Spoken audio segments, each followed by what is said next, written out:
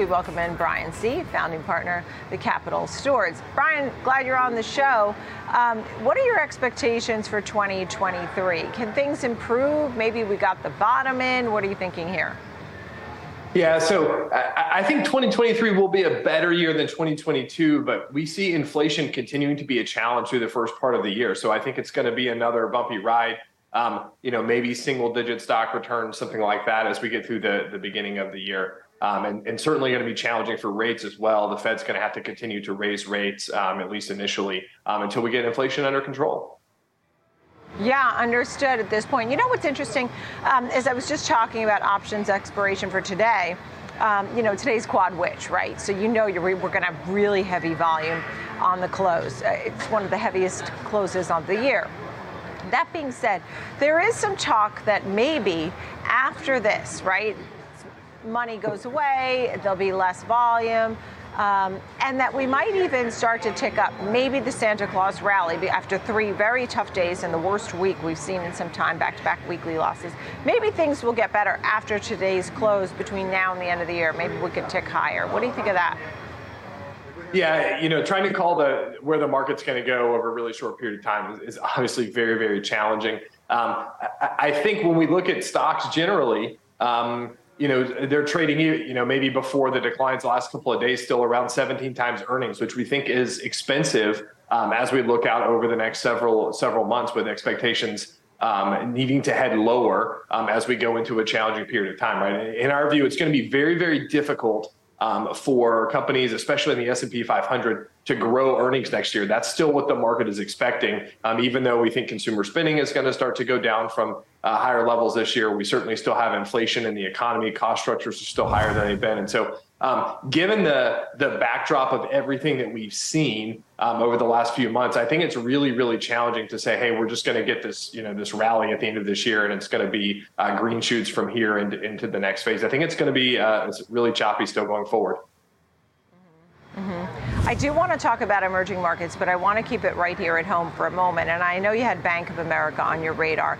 Is that one of your best calls for 2023? Is this a name you like?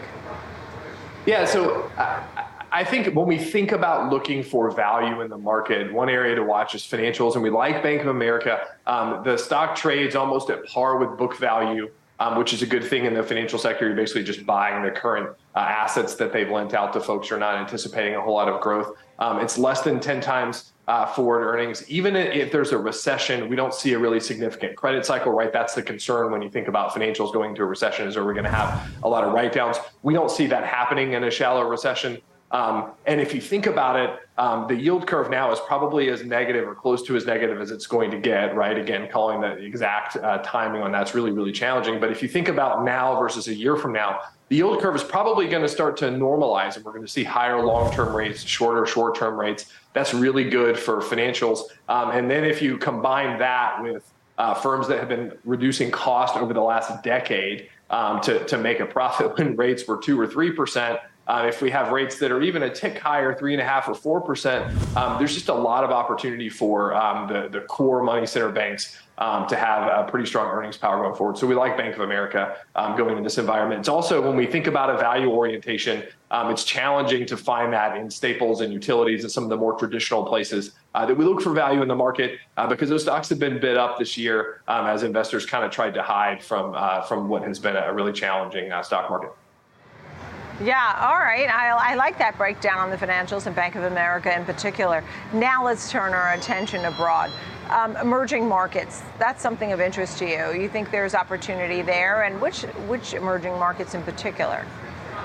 Yeah, so when we think about emerging markets, we really like emerging market debt going into next year. We like emerging market stocks as well, but if I had to pick between the two, I would start on the debt side.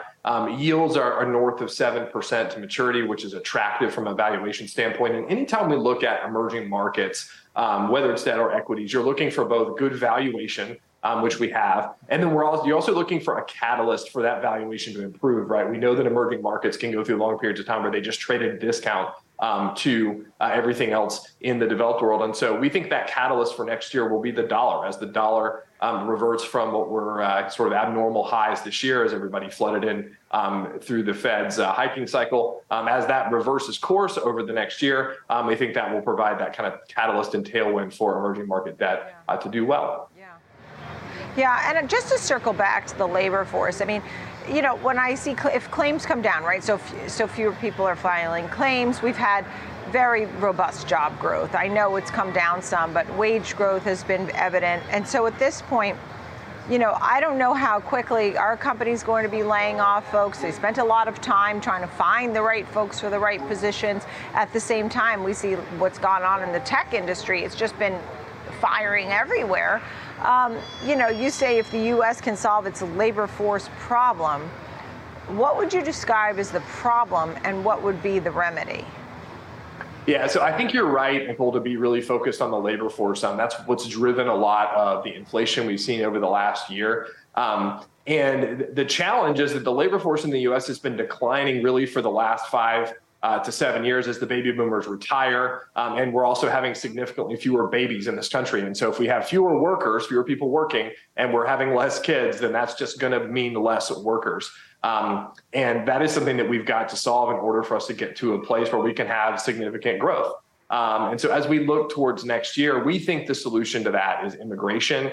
And that doesn't mean people coming across the border willy-nilly, but it does mean better immigration policy that allows us to have more good workers coming into the U.S. To help take some of these jobs. Brian, nice to see you. Thank you. Brian C., Capital Stewards. Thanks for being on the show.